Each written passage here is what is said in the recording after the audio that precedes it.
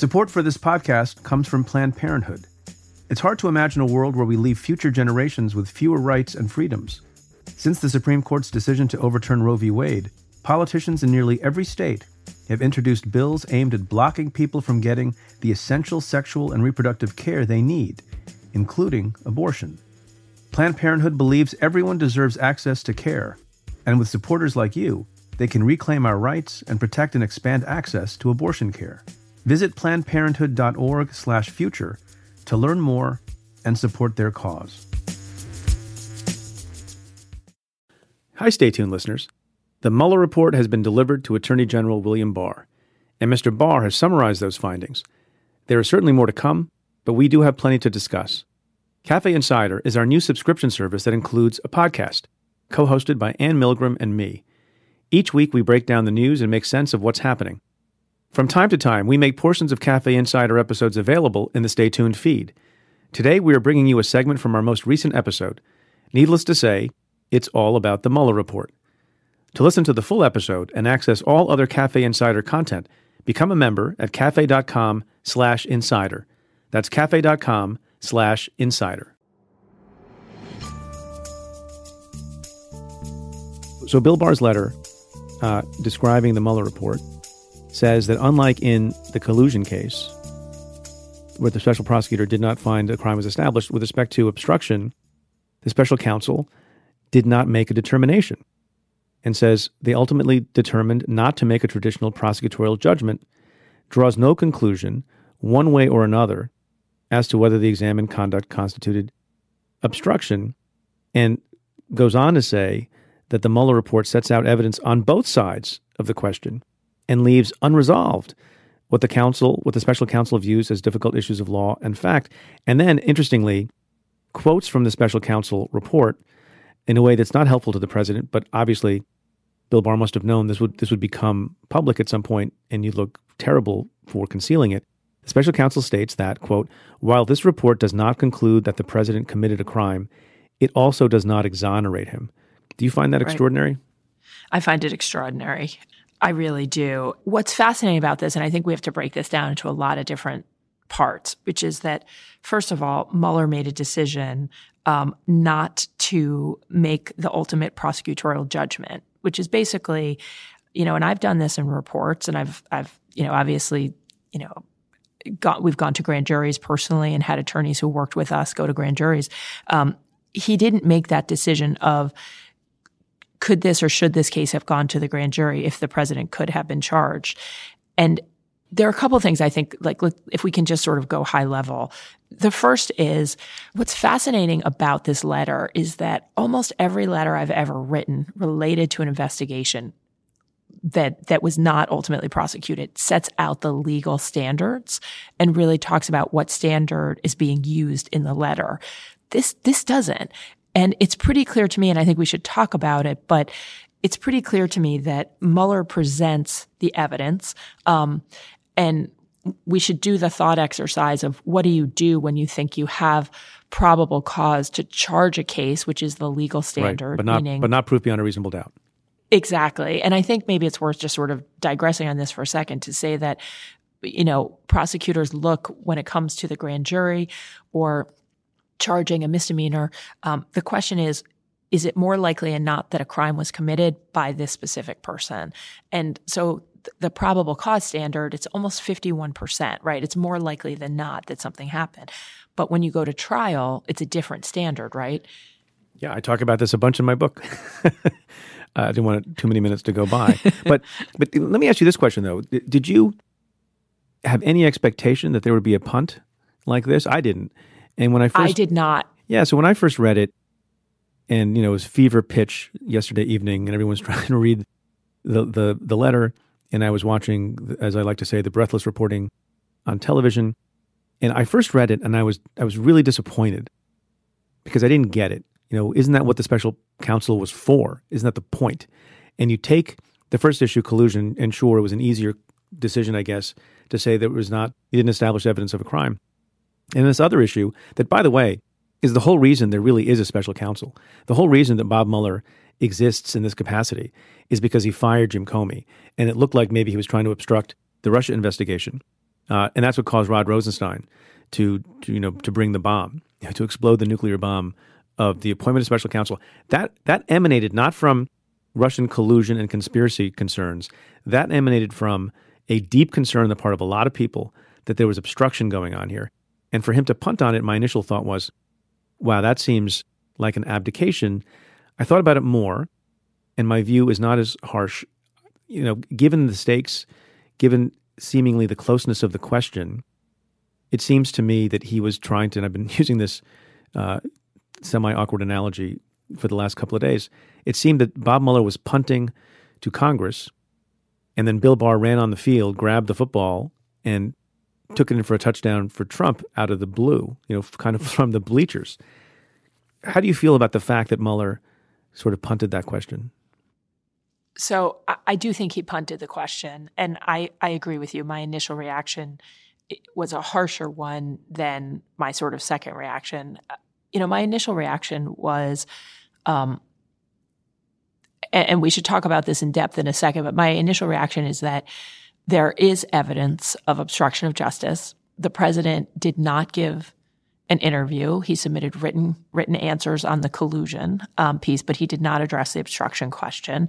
And that Bob Mueller was faced with evidence of wrongdoing, but a very difficult case. Obstruction turns very much on the intent of the person, whether or not, the president was trying to corruptly persuade or influence Jim Comey or others. And so there really is there are serious factual questions here that I think Mueller would have struggled with.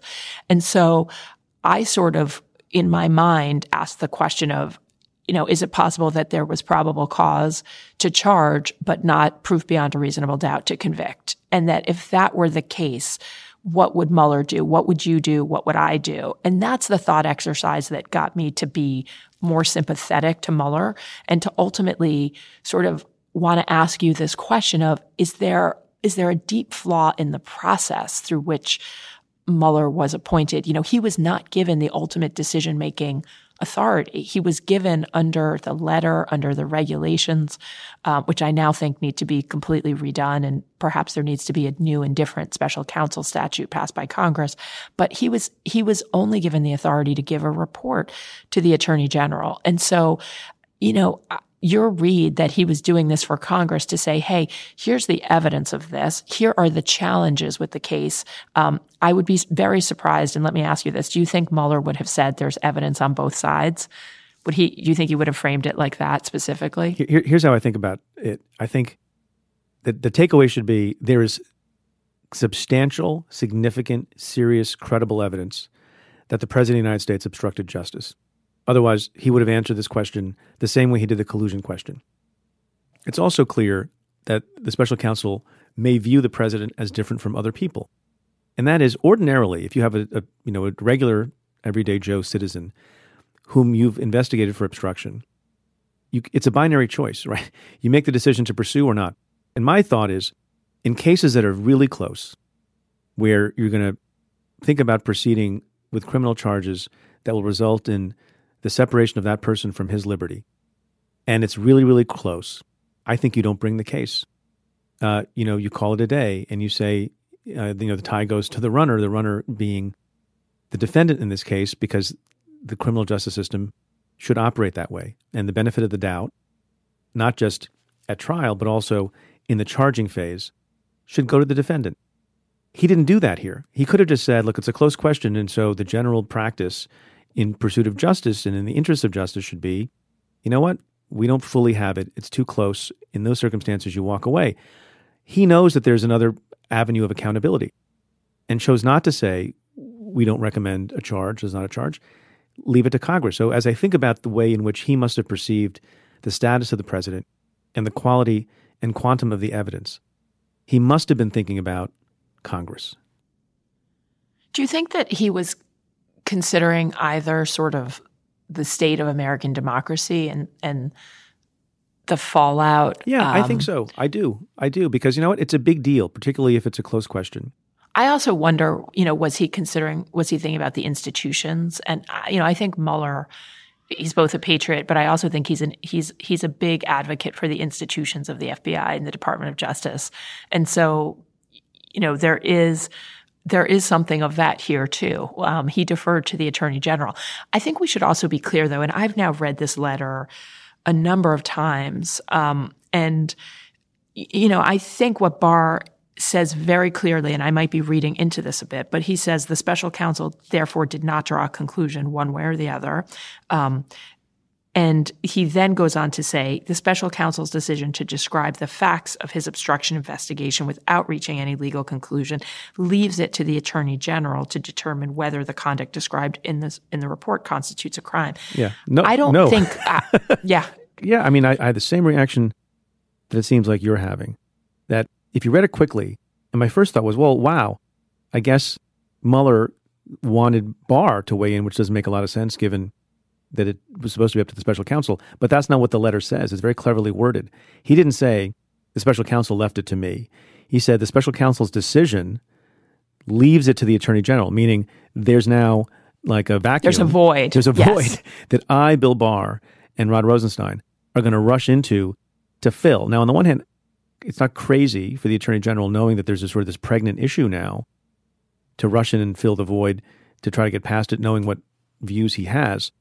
But it kind of puts a cloud over the whole thing. It is a little crazy, though. Yeah. It's a little crazy for two reasons. One, we've all agreed, and we've talked about many times the fact that there's Department of Justice policy that says the president cannot be charged. So Mueller does not make a recommendation as to whether or not the president has committed a crime. Barr does not need to address that. There's no compelling reason that Barr needs to address that issue. It's not like the president is going to be charged under existing DOJ guidelines, which I assume the sworn Attorney General for the United States would follow. Right. The second piece is that you're right. I think Mueller was writing this for Congress and was writing this for another sort of judge and jury to weigh.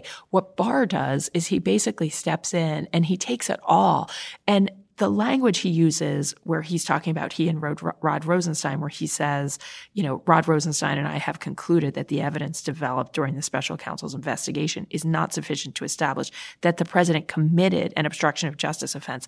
He's not just deciding whether or not the president could be charged with a crime. He's deciding the president's guilt or innocence. Yep. And there he's saying the president is innocent. And that to me goes well beyond the Attorney General. I mean, the Attorney General is not the judge and jury. And so it really is kind of an extraordinary thing he does that leaves us in a position where he's now framed this in one way. The media has followed that framing. And I think, he's been effective. He's been an effective politician in some ways at defining the issue in a way that I sincerely doubt Mueller intended.